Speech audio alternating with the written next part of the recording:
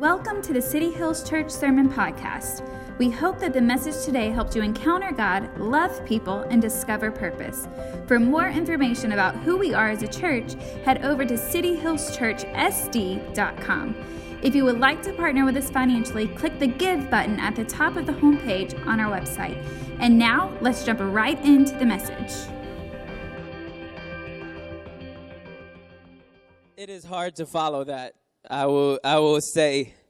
But as you can see, the theme today is around football, but I promise you we have a message today that I believe will be impactful for your life. Today we are going to be talking about how to fight from victory. But the date was February 3rd, 2008, and it represented what would be the worst day in the history of my sports fandom. It was awful. It was a Super Bowl 42, and my beloved Patriots were playing against the New York Giants. And I have to see the Giants jersey right here on the back row. And my heart's already hurting as it is. The Patriots that year were undefeated through the regular season, through the playoffs at that point. They were 18-0, 18 wins, 0 losses. Tom Brady, the beautiful man, threw for 50 touchdowns. Randy Moss caught 23 touchdowns in the season. It was record-breaking. It was amazing. It was the most incredible season ever. And Vegas, their line on the game was that the Patriots were 12-point favorites. What was going to happen in the game was inevitable. They were undefeated. This would go down as the greatest season in the history of the NFL. Rumor is the Patriots were trying to trademark 19-0 so that they can use it wherever they wanted to. Until they couldn't. The Giants defense that day, they came with one of the best game plans in Super Bowl history, and they beat Tom Brady up. I was actually listening to a podcast on the plane last night and it was Michael Strahan from that defense, and he was just talking about how many times they hit Brady that day, and they're like, they've got to be pretending to play. There's no way this is actually happening, and it was. And so it was late in the fourth quarter. Brady hits Moss for a touchdown to put them up. It's looking beautiful. There's only a little bit of time in the game, and then the play of all plays happened. Third down, the Patriots collapse the pocket. They get a hold of Eli Manning. They're holding his jersey. It's going to be this beautiful moment. It's going to be fourth and impossible. The Patriots are going to win. And then slow Eli Manning somehow breaks free from the Patriots' hands, throws the ugliest ball ever in the air, and a no-name man named David Tyree catches the football on his helmet, and they survived. A couple plays later, we watched as a wide-open receiver caught the game-winning touchdown for the New York stinking Giants. 18-1. The impossible, most inevitable game winner happened. I may have cried a couple tears. That is none of your business. But how? How did it happen? How did the Giants ruin the inevitable? How did they beat the team who was unbeaten? One word: pressure. Pressure. That's how they won the game. They forced the Patriots out of playing how they knew because they applied pressure like no one else had in that season. And the more talented team, the most winning team, just all of these incredible things disappeared because pressure took them out of their game plan. And I wonder, how many times in our lives have that happened? How often does pressure from life, from situations, from our finances, from our friends, from our family, from our fears, from our insecurity, how often in our life does pressure force us out of what we thought would happen? How often does that pressure cause us to lose the game we should be winning? Last week, I was meeting with some pastors, and one of the things we had to do is we listened to this message, and it was so powerful. And the pastor had been walking through battle after battle in his life, And he was asking the Lord, God, what is going on? Like, why is this happening to us? What is going on? And he had this incredible phrase, and it's on the screen. He said, it's not unusual. This is what God said to him. It's not unusual for my children to face spiritual battles. It's not unusual for them to go through challenging things. But it is unusual for them to lose. So how is it that we lose when we are promised victory? And that just hit home with me, because you and I, as followers of Jesus, we believe that we have a spiritual enemy. We know that life is going to throw us curveballs. We know that things will happen. We know that big bills will show up out of nowhere. We know that unforeseen medical things will happen in our life. We get that.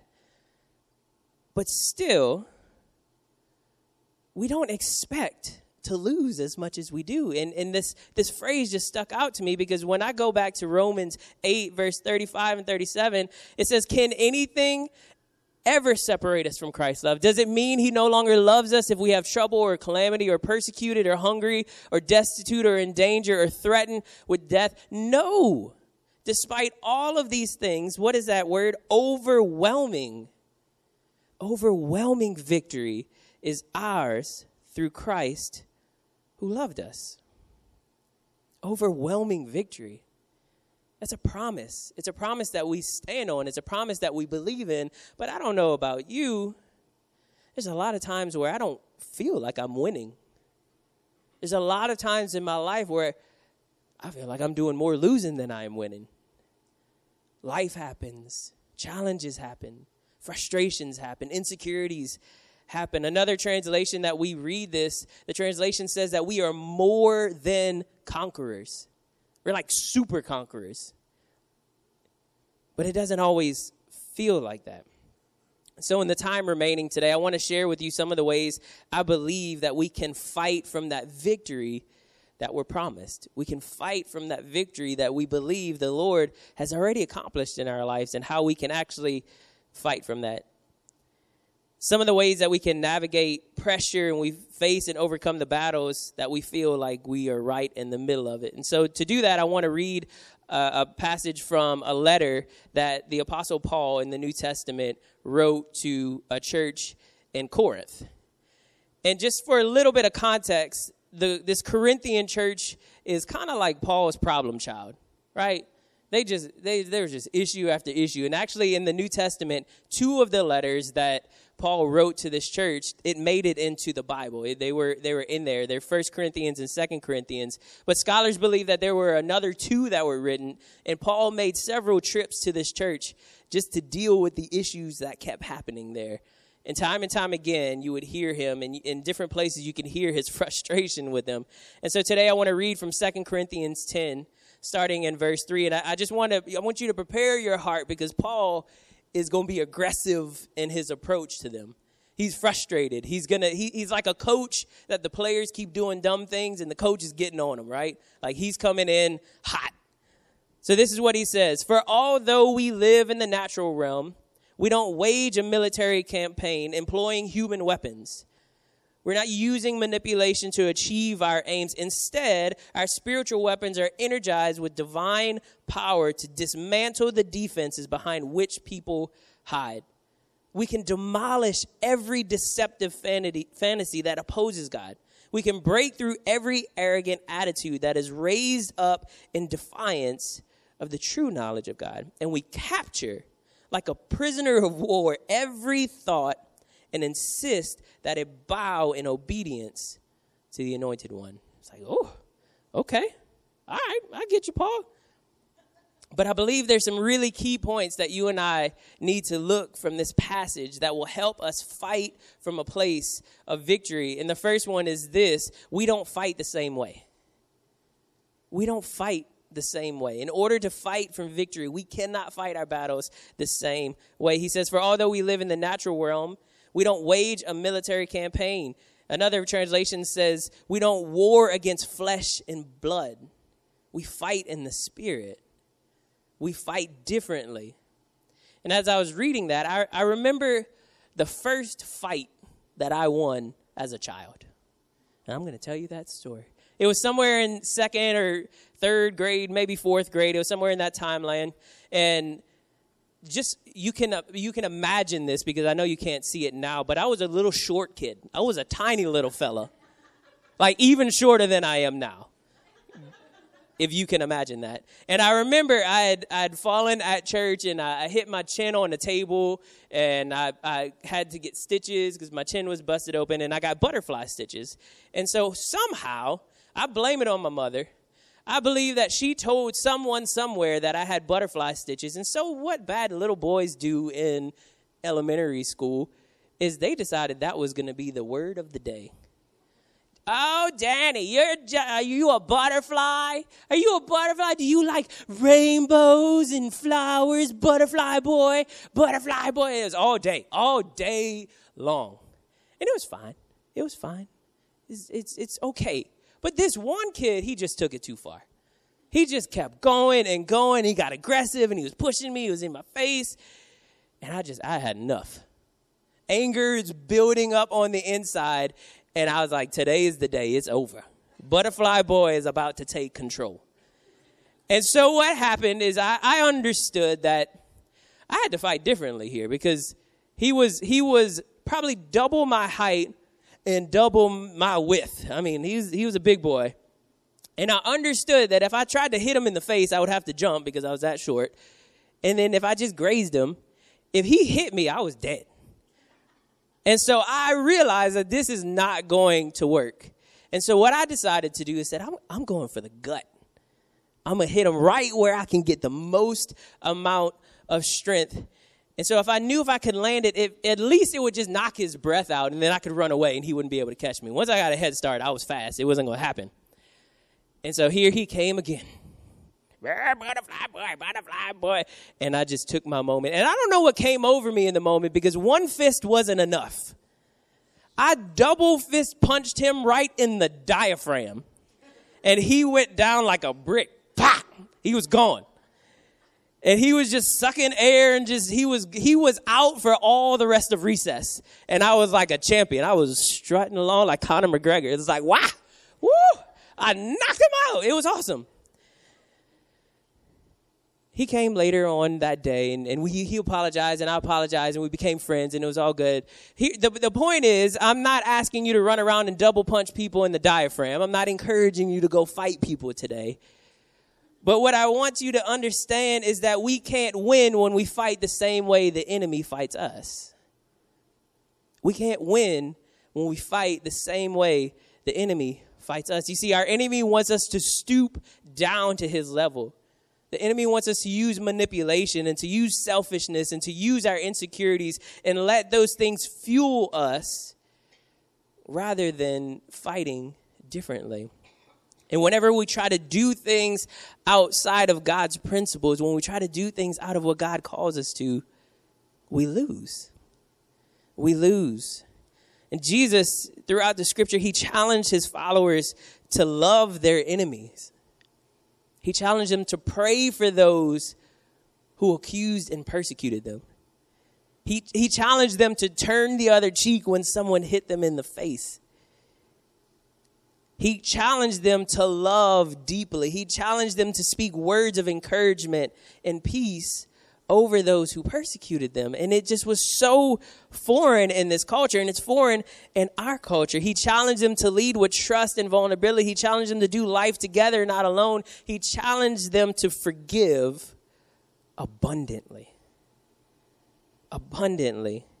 The enemy wants us to do the opposite. He wants us to be self-reliant, self-made, self-focused, selfish, isolated. I'm going to do this on my own. I hear it so many times in sports players. I took all those bad words that they said about me, and it just fueled me to be better. And it's like, I get that, but why is the positive words not enough? And you and I have to guard our hearts and understand that if we fight the same way the enemy fights us, if we use those negative influences, if we use those negative attributes about ourselves to get our way, in the end we lose. We're not fighting from the victory that God promised us. We're fighting from our weakness. The second thing that we do, and this is such a powerful thing that I love that Paul unpacks, the second thing is that we look for what's behind the wall. I love how this translation said it. Instead, our spiritual weapons are energized with divine power to do what? To dismantle the defenses behind which people hide. To dismantle the defenses behind which people hide. And how many of you know that rarely is ever the problem that you're facing right now the source of all the problems? And what Paul is saying is that we can see behind what's right in front of us. We can see behind that and understand how we're able to move past it. And for instance, just think about this. Think about a dramatic relationship in your life. Just think about it. A family member, somebody that just is just always an issue. Maybe it's your marriage. Don't nobody elbow anybody. We'll talk about that next week. But you fight and you bicker and you jab at each other, and there's just this ongoing thing. Every little moment just brings out this frustration with that person, even if it's a little thing. And it just builds up and it builds up and it flares up. Lauren and I remember early on in our marriage, we used to deal with this, and we would just be bickering about something and fight. Well, we don't ever fight, right? We're supposed to be like churchy. We don't fight. We just get in heated emotional discussions, right, baby? That's all we do. No, we fought. We had issues. And what would happen so many times is just a little misstep on my part, or something that I said the wrong way, or me just being dumb because I can be that way. It would just lead to this drag out fight with each other where we're trying to communicate what's going on. But how many of you know that there is always something going on behind the scenes? It wasn't because I forgot the trash the 100th time, which as I left the other day, I realized that I forgot the trash again. And it still happens 11 years into marriage. But there was always something behind the thing. And what we're realizing and what we're seeing through Paul's words is that there's usually a pain or some unmet expectation or some unresolved tension that is the driving source behind the frustration that we're facing right now. There's something behind the thing. And what you and I have the privilege of doing is that we're able to pray to our Father, and we're able to say, God, open my eyes to see the thing behind the thing. God, open my eyes to see past the defenses, past the walls, past the things that just keep being a tension point for us. God, there's something behind it. Open my eyes to see what it is. And it gives you and I the opportunity to fight differently. We fight differently. We're not arguing, and Lauren and I have gotten to this place, and it's not all the time, but for the most part, we're able to get past the issue that's happening. I've done something or said something dumb, and we're kind of bickering about something, and we're able to pause and go, wait a minute. What's going on? And that's all we have to say. Like, what's going on? What for real, what's happening? And usually something deeper gets unpacked. Well, I feel like I'm exhausted and I haven't had any time to recharge my battery. Or babe, I've been running so hard and I feel like I haven't, we've had this conversation. Babe, I feel distant from you. Well, I don't feel distant from you. I don't care. I feel distant from you. There's something going on deeper, past just the tension right here. And we get to pray about that and say, God, open my eyes to see what's going on there. Remove the defenses that we or they are trying to hide behind. Look at this. Instead of wasting energy fighting the symptoms, we can put our efforts on repairing the source. We can ask God to bring healing to the source of the issue. And instead of you and I wasting all this energy and this time trying to treat the symptoms, if I have a deep medical issue that's causing all kinds of problems in my body, I don't want an aspirin. I want something that's going to remove the source and the issue. And that's what God opens our eyes to see when we trust him to do it. The last thing is this, and I love this. We self-scout and we make adjustments. And I'm going to unpack what that means in a second. But look what he says. We can demolish every deceptive fantasy that opposes God and break through every arrogant attitude that's raised up in defiance. We capture, like a prisoner of war, we capture every thought and we insist that it bow in obedience to the Anointed One. Every thought that comes through our head, that negative voice, that negative self-talk, that negative thought about your spouse, that negative thought about that person that you work with, that negative thought, Paul is telling us you can take that and capture it and force it to submit to the Lord. No. I will not think that about my spouse because I believe that God's doing something. No, I will not think that about that coworker that I wish I could double punch in the diaphragm. No, I will not. I'm going to change the way that I think. I'm going to change the way that I think. And I love hearing about coaching. I'm a football junkie. I love it, and I love the strategy. And one of the strategies that coaches use is this concept where they have a team of people that actually self-scout their own team. Their job is to watch how they play. They watch all of their games. They watch what play calls they play on first down and second down and third down. And when they're in just like tough situations, they scout themselves to know what they do. They're checking their own habits. Because how many of you know we're just moving. We're just going through life. We're just doing it, and our habits take over in our lives. So coaches do this. Oh, we ran the ball 3 times this way, and we throw the ball every time we're in this situation, and we punt the ball every time we're in this situation, and they self-scout themselves. Why? Because their enemy's doing the same thing. Because the team on the other side is scouting them to see what they do, to see where they're weak, to see what they do in this, where are they strong, where are they weak, what happens when that cornerback is doing that certain thing, and if we run this play against them, what happens, how do they respond? The enemy is scouting them, and so we have to scout ourselves. This is what these coaches do. Because the reality is that if the coach can just figure out 1 or 2 ways to disrupt the game plan enough, they win. It's the whole point. And so what these guys do is they recognize these things and they make adjustments. They change how they think. I love what Paul says in Romans 12. He says, don't copy the behavior and the customs of this world, but let God do what? Let him transform you into a new person by doing what? By changing the way you think. And then you will learn to know God's will for you. Then you will know God's plan for you. Then you will be able to see your purpose in life. Then you'll be able to step into those things when we allow God to change the way we think. That's how you will know the good, pleasing, and perfect will of God. And when we allow God to transform the way that we think, he changes the way we live. As we think, so we will live. And you and I have a responsibility to ourselves to self-scout our own mind, self-scout our own hearts. Think about how we're going to be able to change the way that we think, how we're going to allow God access to those areas in our life. Look at this last phrase. We're only as strong as we are honest. And you and I have to be honest with ourselves. Otherwise, we're just going to lose.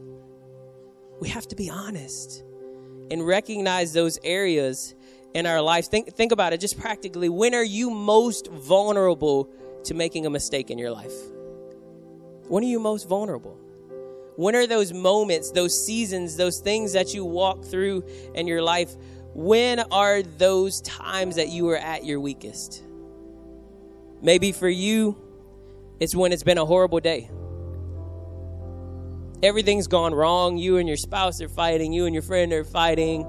Work stinks. Your boss is a jerk.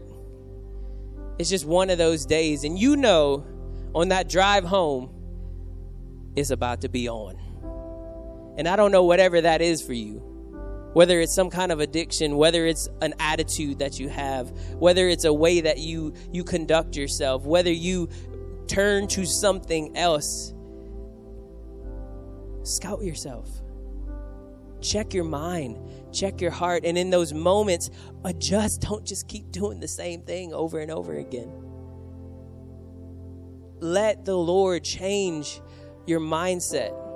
Be vulnerable. Maybe for you, it means calling a friend and saying, hey, I need 3 minutes to vent, and then I need you to tell me to stop whining and grow up. I don't know. Maybe that doesn't work for you. It works for me sometimes. I was having an issue the other day, and I called Lauren. I said, I just need 3 minutes. I just need to get this off my chest, and I'll be good. And I did. And I was good. For me, what I have to do a lot of times is I'll wake up in the morning just in a funk. And I'll let Lauren know right from the beginning, hey, I woke up in a funk. Instead of her having to figure it out on her own and like, oh, Lord, what's wrong with you? What is going on? I said, baby, I don't know what's going on. And she'll hug me. She'll pray. She'll do whatever she needs to do to try to help me. And sometimes it works. Sometimes it doesn't. Sometimes it requires me going, God, I do not want to do this. I refuse to let today be this way. Maybe for you, you make poor decisions when you're alone. When you're by yourself. Maybe your spouse is going to bed. Maybe it's just you at home. Maybe whatever is happening. And you know in those moments, the temptations rise up for you to go and look at something you're not supposed to look at, or to talk to that person you know you're not supposed to talk to, or to do something you know you're not supposed to do. And it just, you're alone and you don't know. It's like, oh man, shoot, I did it again. Self-scout. Your enemy knows where you are weakest because our habits are obvious. Change the game. Change the game. Change our mindset. God, I'm feeling vulnerable in this moment. I don't want to make the same mistake again. God, change the way I think. I'm self-scouting myself, God. I see this weakness in myself and I need to change. God, please help me. Guard yourself. Change your tendencies.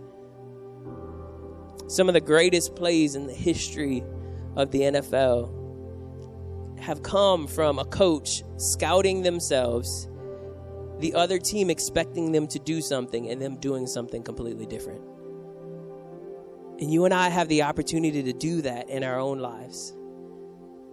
We can break those habits in our lives by changing the way we think, by asking God to help us see beyond the defenses, to see the true root of the issue. We can change the play by not fighting the same way over and over again. We can change our lives. And what happens is we have victory. And we fight from a place of the victory that God has already promised us. We're more than conquerors. More than conquerors. Overwhelming victory is ours. If we fight the way God has called us to fight. You and I do not have to perpetuate a lifestyle of mistakes and failures over and over and over again. We don't have to do it. How many of you know it's a choice that we make? We can choose different. And that's our challenge. My prayer for you this week is that you'll begin to recognize where you're fighting from and make the decision to fight from a place of victory. Let's pray.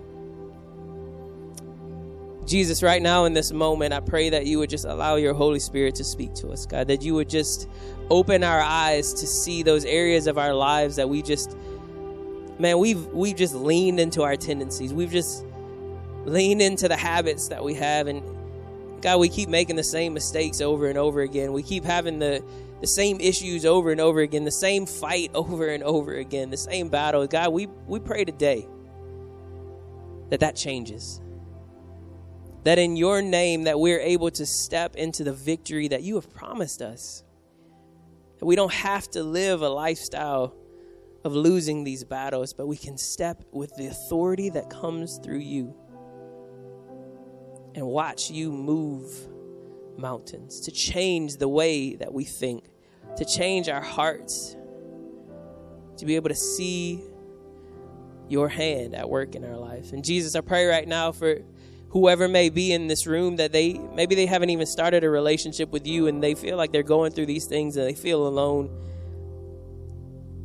Lord, speak to their heart right now in this moment and help them recognize that they cannot fight from victory without a relationship with you. Without that relationship with you. God, open their hearts, give them the faith to step in and believe you are who you say you are. And Lord, we pray that as we go into this week, the fight would look different because we're approaching it different. And we're putting our trust and our hope in you. Jesus, we pray all of this in your strong name. Amen. We hope that you enjoyed the message today. We would love to be able to partner with you on your faith journey. Regardless of where you're at or what you're walking through, know that your friends at City Hills Church are here for you. If you would like for us to pray for you, click the contact button on the top of the homepage and share your request with us. Our prayer team will keep you and your family in prayer every week. We hope you have an incredible day and that you discover a little more purpose throughout your week. We look forward to seeing you soon.